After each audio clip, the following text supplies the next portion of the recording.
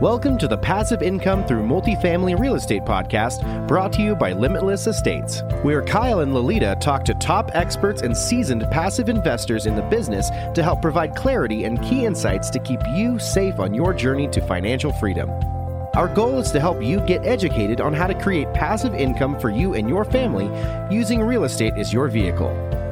If you enjoy the show, please go to iTunes and leave a rating and written review to help us grow and reach more listeners. Now here are your hosts, Kyle and Lolita. Hey everyone, and welcome back to another episode of the Passive Income Through Multifamily Real Estate podcast. I'm your co-host Lolita, also joined by Kyle. Before we get started, please make sure to head over to our website, aptcapitalgroup.com, and grab our free Passive Investors Guide. Also, if you're interested in learning more about what we do, you can schedule a call with Kyle on our website as well. All right, now it's time to get into our show. Today, we have Jake Gardner here with us. Jake, thanks for being here. How are you? I'm great. Thanks for having me. Awesome. Before we head into the interview, here's a little bit about Jake.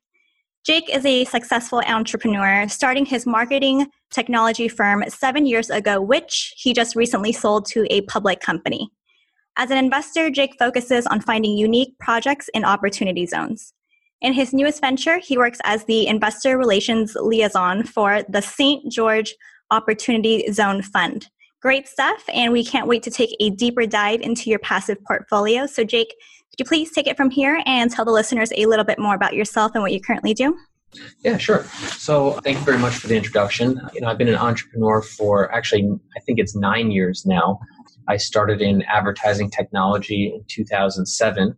As the last crisis started to hit, I made my first passive investment in real estate in 2009 as we were really going through the last crisis. And as you said, I sold my business in advertising technology about 8 months ago and then decided to go into real estate and the fund world, specifically in opportunity zones, about 4 or 5 months ago, right as the new crisis is starting to hit. Right. It sounds like great timing on both parts. I guess it depends on how you look at it, really. So today we're going to focus a little bit on passive investing and then hear about your Opportunity Zone Fund as well. But so tell us about your first passive investment and how you got involved. You mentioned it was 2009. Let's get some more details on that. Yeah, sure. So it was 2009. I must have been 23 or 24 at the time. The world was kind of collapsing, or at least in the United States. And then I was talking to my dad, who was an immigration attorney. He saw an ad in the newspaper with a very creative financing available, some kind of mortgage-backed security. Again, it was 2009. We had already been going through the crisis. And he asked me if I wanted to participate. And I was like, tell me some more information. So we actually purchased a bunch of homes down in Austin, Texas. And we had some really creative and excellent financing. I think it was like 3% down. And then we got another financing on that 3%. And so we purchased about 5 homes in Texas. And I'm based in LA. I was based in New York at the time. And my dad was based in LA. And we went to Texas. He went to Texas maybe 4 or 5 times over the last 10 years. So once every 2 years. I've been to Texas 1 time. So that was my first investment in passive investment, specifically in real estate. Got it. And so was that investment like a turnkey provider, or were these kind of fix-ups, BRRRR strategy type of investments? We didn't make it turnkey, it wasn't turnkey, but we made it turnkey. Most of the houses were in pretty good shape. So we were able to rent them. We were working with a local broker. We were able to rent them within the first, 6 weeks. With some maintenance, nothing too in depth in terms of fixing things up, but it was pretty like standard. Hey, we bought a house, let's rent it out, let's get the cash flow going. Yep. Looking back now, I'm guessing 2009 was probably a decent time to get started investing passively, especially if you did it continuously over the next 10 years. So what was the most important thing you learned from this first passive investment? The most important thing I learned, and it was probably the biggest mistake we made, was we didn't scale.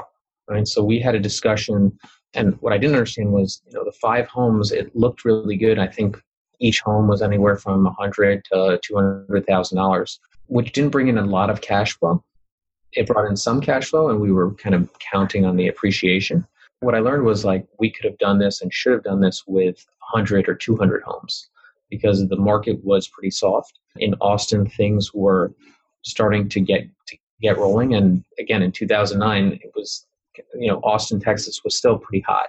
Over the last 10 years, it's become hotter that I didn't even know that was possible.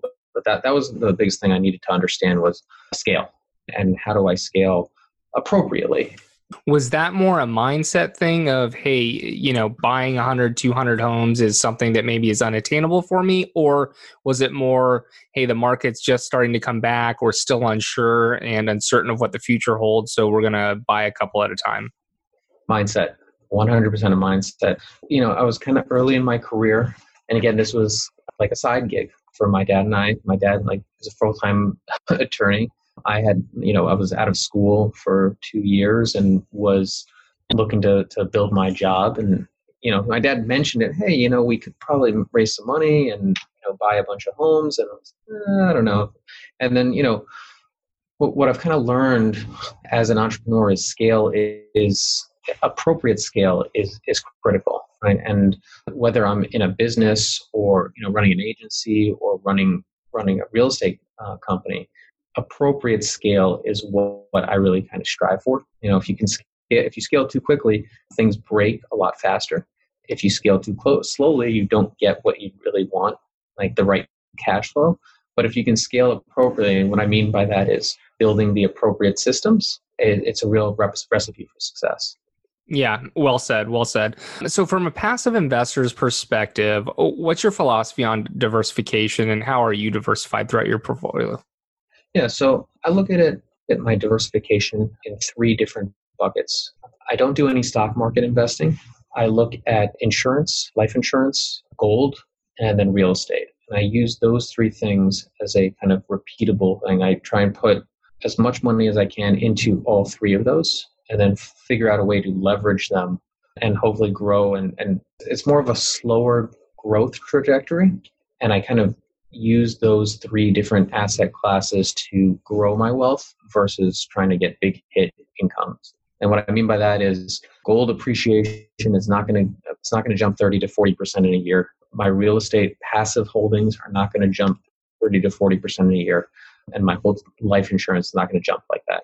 I'm looking for 5 to 8% returns on a yearly basis. And so hopefully over a long period of time, I should be able to kind of grow my wealth and pass that on to my kids. Yep, the long game is the way to go for sure. Now, how about real estate specifically? Do you look to diversify within real estate, whether by asset class or geography? No, I don't. I look at cool deals or interesting deals to me. I like multifamily a lot, obviously. Commercial is interesting, and I'm sure we can talk about what's going on right now and why that's a good or bad strategy. I'm not a huge fan of single family homes, but that's another interesting asset class. But I don't kind of like say, hey, I'm just going to focus on this kind of investment. Most of the reason is due to the fact that I'm not it hasn't been my day-to-day job, right? I wasn't like a fix and flipper. I wasn't a specific multifamily person. But as an investor, like if I look at an investment and it looks like a good return, I'm going to invest in that business, whether it's a real estate business or just a regular business. Okay, got it. So obviously, as you kind of mentioned, over the last couple of months, the market's starting to shift. It's still a little bit early when we're recording this in the end of June right now on what's going to happen with COVID. But what's your sentiment right now on investing in commercial real estate and why? Yeah, I'm really excited about it. Again, I live in Los Angeles. It's difficult for me to say I'm excited about investing in Los Angeles for a variety of reasons. COVID being one of them. I used to live in New York City. Also difficult for me to say, hey, this is a really good a good place to invest. Mostly due to the government regulations. Other areas I think are exciting because people still have to have a roof over their home. When I was a young kid, I have a friend he's an attorney, and he represented one of the biggest real estate developers in Los Angeles. And the one lesson that this guy said was, there's a new family every day in America, and they all need a roof over their head. And so, people need to put things in places. That's one. Storage. People need to live places and put roofs over their head. So, finding the deals is going to be difficult, but I think it's an excellent asset class for people to grow their wealth over a long period of time. How about certain markets now with COVID? You mentioned two markets that you probably wouldn't invest in or are not exciting to you. How about some markets that may be more exciting to you now with COVID? Yeah, sure. So when I'm taking a look at markets, we run the St. George Opportunity Zone Fund. So St. George, which is a couple hours out of Vegas, it's a smaller type of town. Still, retirees are going there. I really like that town. I like secondary and tertiary markets. When I look at the marketplace and I look at how people and where people are going to live, I'm looking at space. I'm looking at space and how much money I can get for that space. In Los Angeles, $1 million for a home is not going to get you a lot of space in specific areas. And if you look at secondary markets, $1 million goes much, much further. As I mentioned, we have some property down in Austin, Texas. $1 million home is going to be a nice home for people, right? Spending $3,000 or $4,000 a month on an apartment is going to get you a very, very nice apartment in secondary markets. In New York City, we spent quite a bit of money on our apartment, and it was small. It was really small. And we moved to Los Angeles. We doubled the size of our apartment. The rent was still the same, but like moving from 750 square feet to 1,500 square feet, to me, it was like, wow, we're in a mansion now. To most people, it's like, it's a small place still. So I think, your dollar goes a much, much further in those secondary markets. That's exciting. And I think people are going to start to think about that when they're looking at, all right, well, where do I want to raise my family, right? Do I want space for my family? Do I want space for my kids? And, with working from home, I think that can be attainable. Yeah. You have a business background in general, not just in real estate as well. Where do you see the most opportunity coming out of all this COVID, whether it's in multifamily real estate or in general, just from a business perspective? From a business perspective, to me, it's a crisis. And there's two things that people can do during a crisis. They can, shelter down, or they can expand. It's hard to expand during a crisis. It's scary to expand during a crisis. That's usually what's required, though, for companies to really survive and thrive, in my opinion. And, my feeling is that there's going to be plenty of people who are going to see great opportunities and figure out a way to survive. I think the last 5 years, my business and my business partners and I worked at a company that was doing financially well. The company was, but personally, we put all of our dollars back into the business, and we were in a constant survival mode, right? And when you can thrive or you can succeed in a survival mode, to me, it's a recipe for being successful in any kind of mode. So again, it's a scary world out there right now. Again, we're in June. Things are slowly starting to open up. Who knows what's going to happen? I think, if I'm thinking about how do I expand my business, or how do I survive, how do I take care of my business and be able to provide valuable services to my customers, whether it's in real estate, whether it's in a business, I think that's going to be a recipe for success. So you're an investor liaison for an OZ fund that Lolita mentioned earlier. So today more than ever, I think investor relations is so important just from communication standpoint, right? So tell us what your responsibilities are and kind of how you're separating yourself from others out there in the same role. Yeah, sure. So in our Opportunity Zone Fund, we are focused on a specific area in Southern Utah in St. George. And my goal is to educate investors. And the reason I say educate is because the Opportunity Zone program is a new program, or newer program. And whether you have sold a business or got into the stock market and sold your stocks, or even if you're in real estate, you needed to do a 1031 exchange, there's a lot of different rules and regulations and nuances that are critical for, I think, investors to understand. When I sold my business, it was really exciting. And then I got on the phone with my accountant. And then it got really not exciting, and then after talking to a couple of different types of people in the space, in the OZ space, other types of founders who have sold their company, I came across opportunity zones and started to understand, like, this is a exciting way for us to kind of have community and social impact, but also for investors to kind of save money on taxes. And going through that and understanding and starting to learn a little bit more about the program, there's so much going on in there. There's so much support from communities, local communities, as well as government communities, the government, the federal government. It's just a very exciting thing, but most people don't understand it or don't know about it. Yeah. So without getting into the weeds on it, what high level can you talk about what an Opportunity Zone Fund is, or an Opportunity Zone?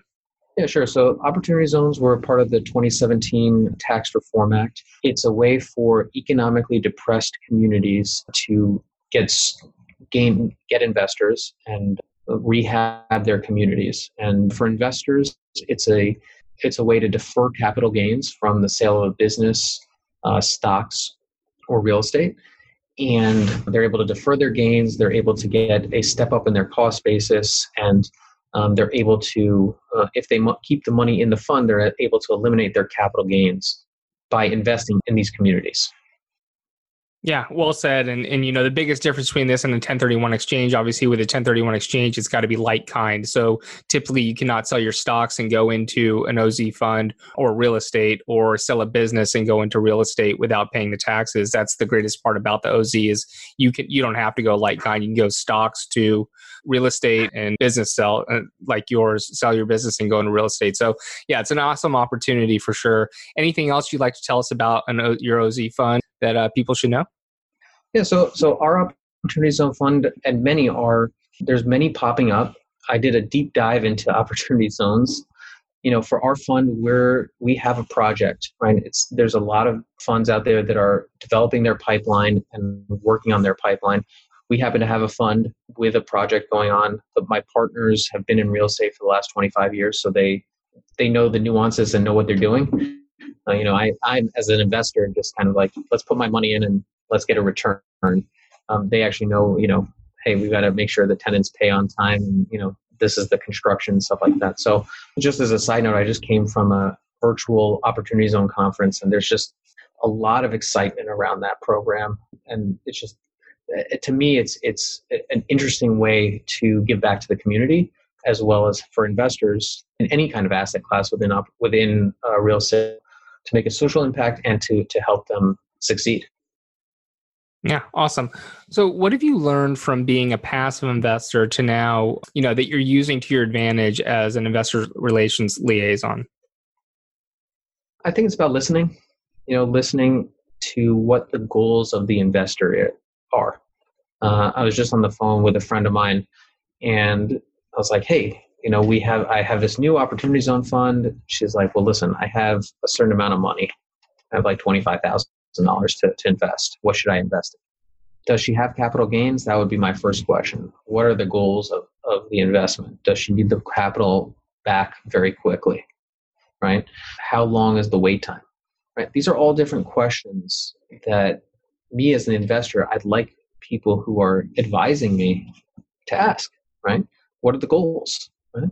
Not, hey, you should invest in my fund. Right?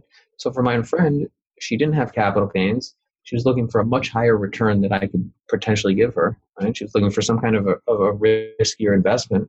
Listen, it's not the right time, but let me provide you with some other opportunities here. Right? And so that really helps me out as investor relations, because I know from the investor standpoint, there's so many things going on. There's so many different types of deals. It's very, very difficult to kind of, if you don't know what you're doing, and even if you do know what you're doing, it's very difficult to figure out like, this is a good deal or not a good deal. And then there's the risk profile around it, right? And for me, when I'm looking at real estate versus going into the stock market, it's very exciting to, buy the dip and see things going up. It's not very exciting when things go down. And so when I take a look at passive investing, specifically in multifamily, most people pay their rent, or most of the investments when I invest in multifamily, they pay their rent on time, right? If they can't, we try and get them to pay their rent. And it's just a nice, slow-growing, consistent kind of investment.